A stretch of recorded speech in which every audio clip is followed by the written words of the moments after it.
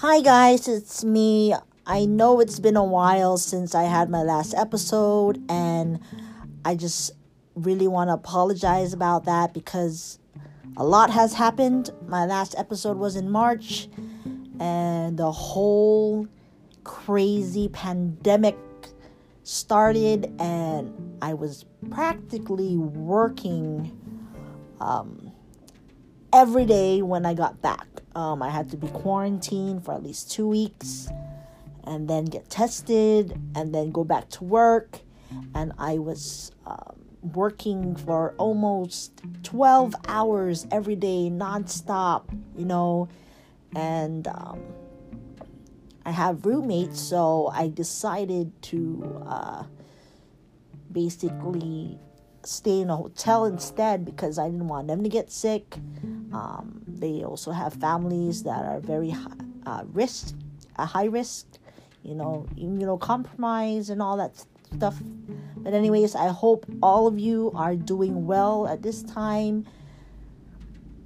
Make sure you take breaks once in a while and just breathe. And, we're all in this together.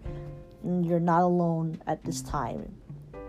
And please remember, be cautious, be aware, wash your hands, make sure you don't touch your face, don't put your fingers in your mouth. And anyways, now I'm going to get back to the episode. The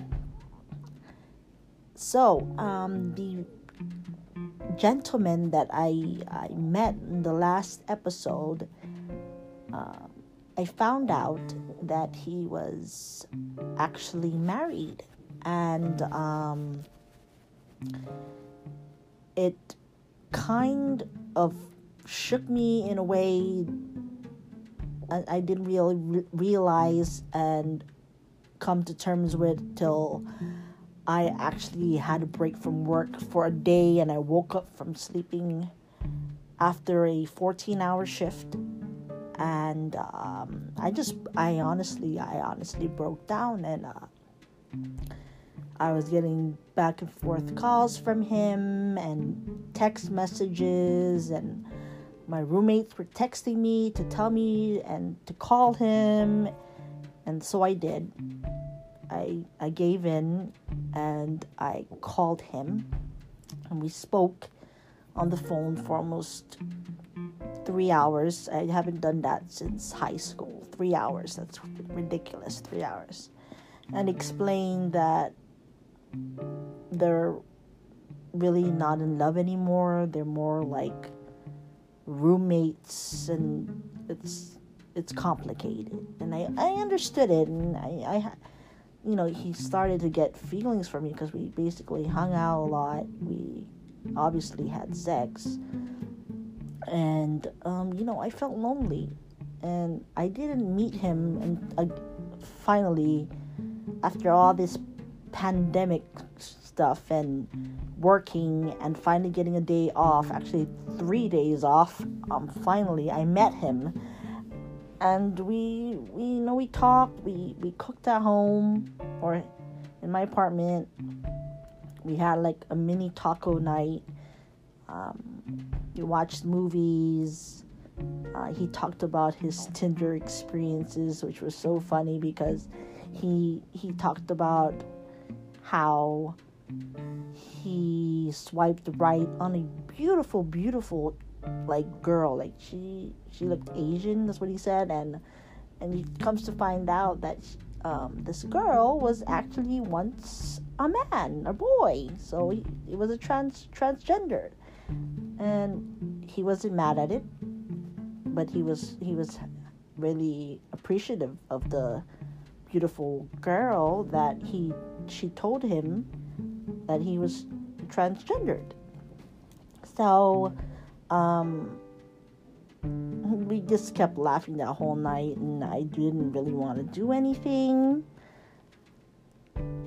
And we started kissing, and next thing I know, I pushed him and was like, no, we're not going to do this right now. I don't want to get sick. I don't want you to get sick. So we basically quarantined ourselves for 14 days in my apartment.